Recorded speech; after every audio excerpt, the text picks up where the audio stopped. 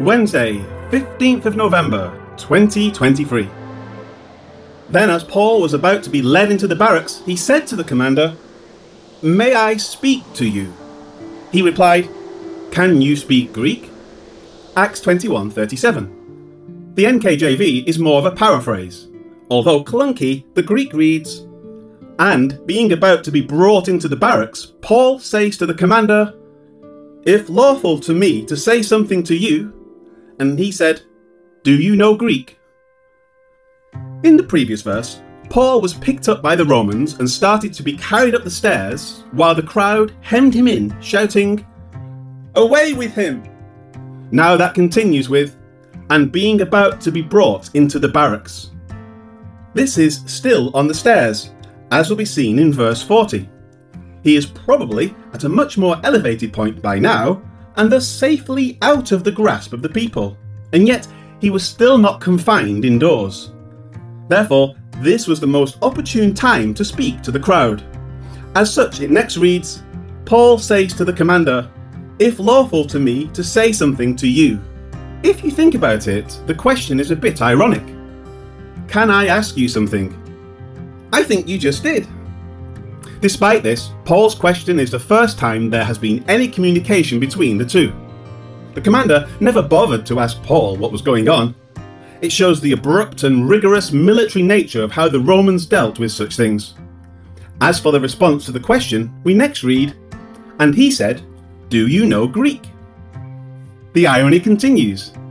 If Paul spoke in Greek under dire circumstances, it meant that this was his normal language. By speaking in Greek, the commander's question makes their exchange almost comedic.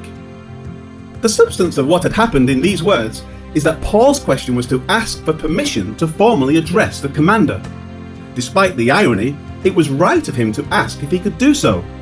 The commander's response was simply a surprised rhetorical question because he expected Paul to only speak Aramaic or maybe Hebrew at best. Only more learned people, or a Hellenistic Jew, would immediately break out in fluent Greek. A commoner would go to his default language to speak.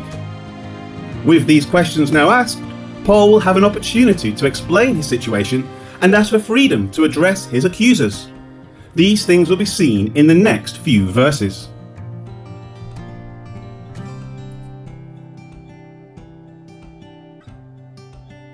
Life application. In 1 Corinthians 14, verse 18, Paul says, "I thank my God, I speak with tongues more than you all." The meaning of these words is not that Paul was constantly flooded with supernatural gifts of speaking in many tongues. Rather, it meant that he was able to speak in numerous languages. He certainly knew and spoke Greek, Aramaic, and Hebrew. He would have spoken the dialect of his native home of Tarsus, it probably being its own unique tongue.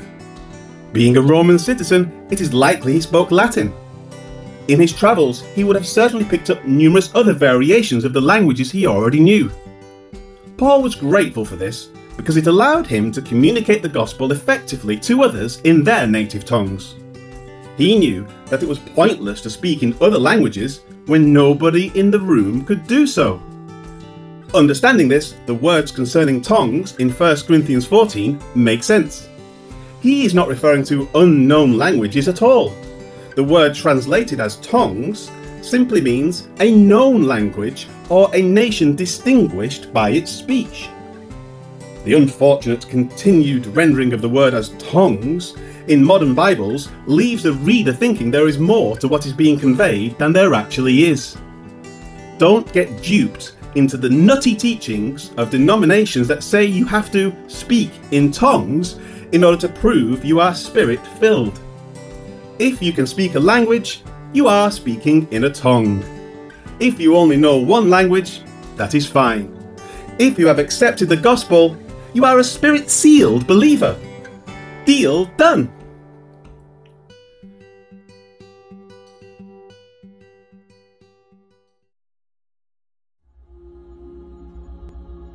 Heavenly Father, the most sensational message of all is that Jesus came to take away our sin through his perfect life, followed by his death upon the cross to atone for our wrongdoing.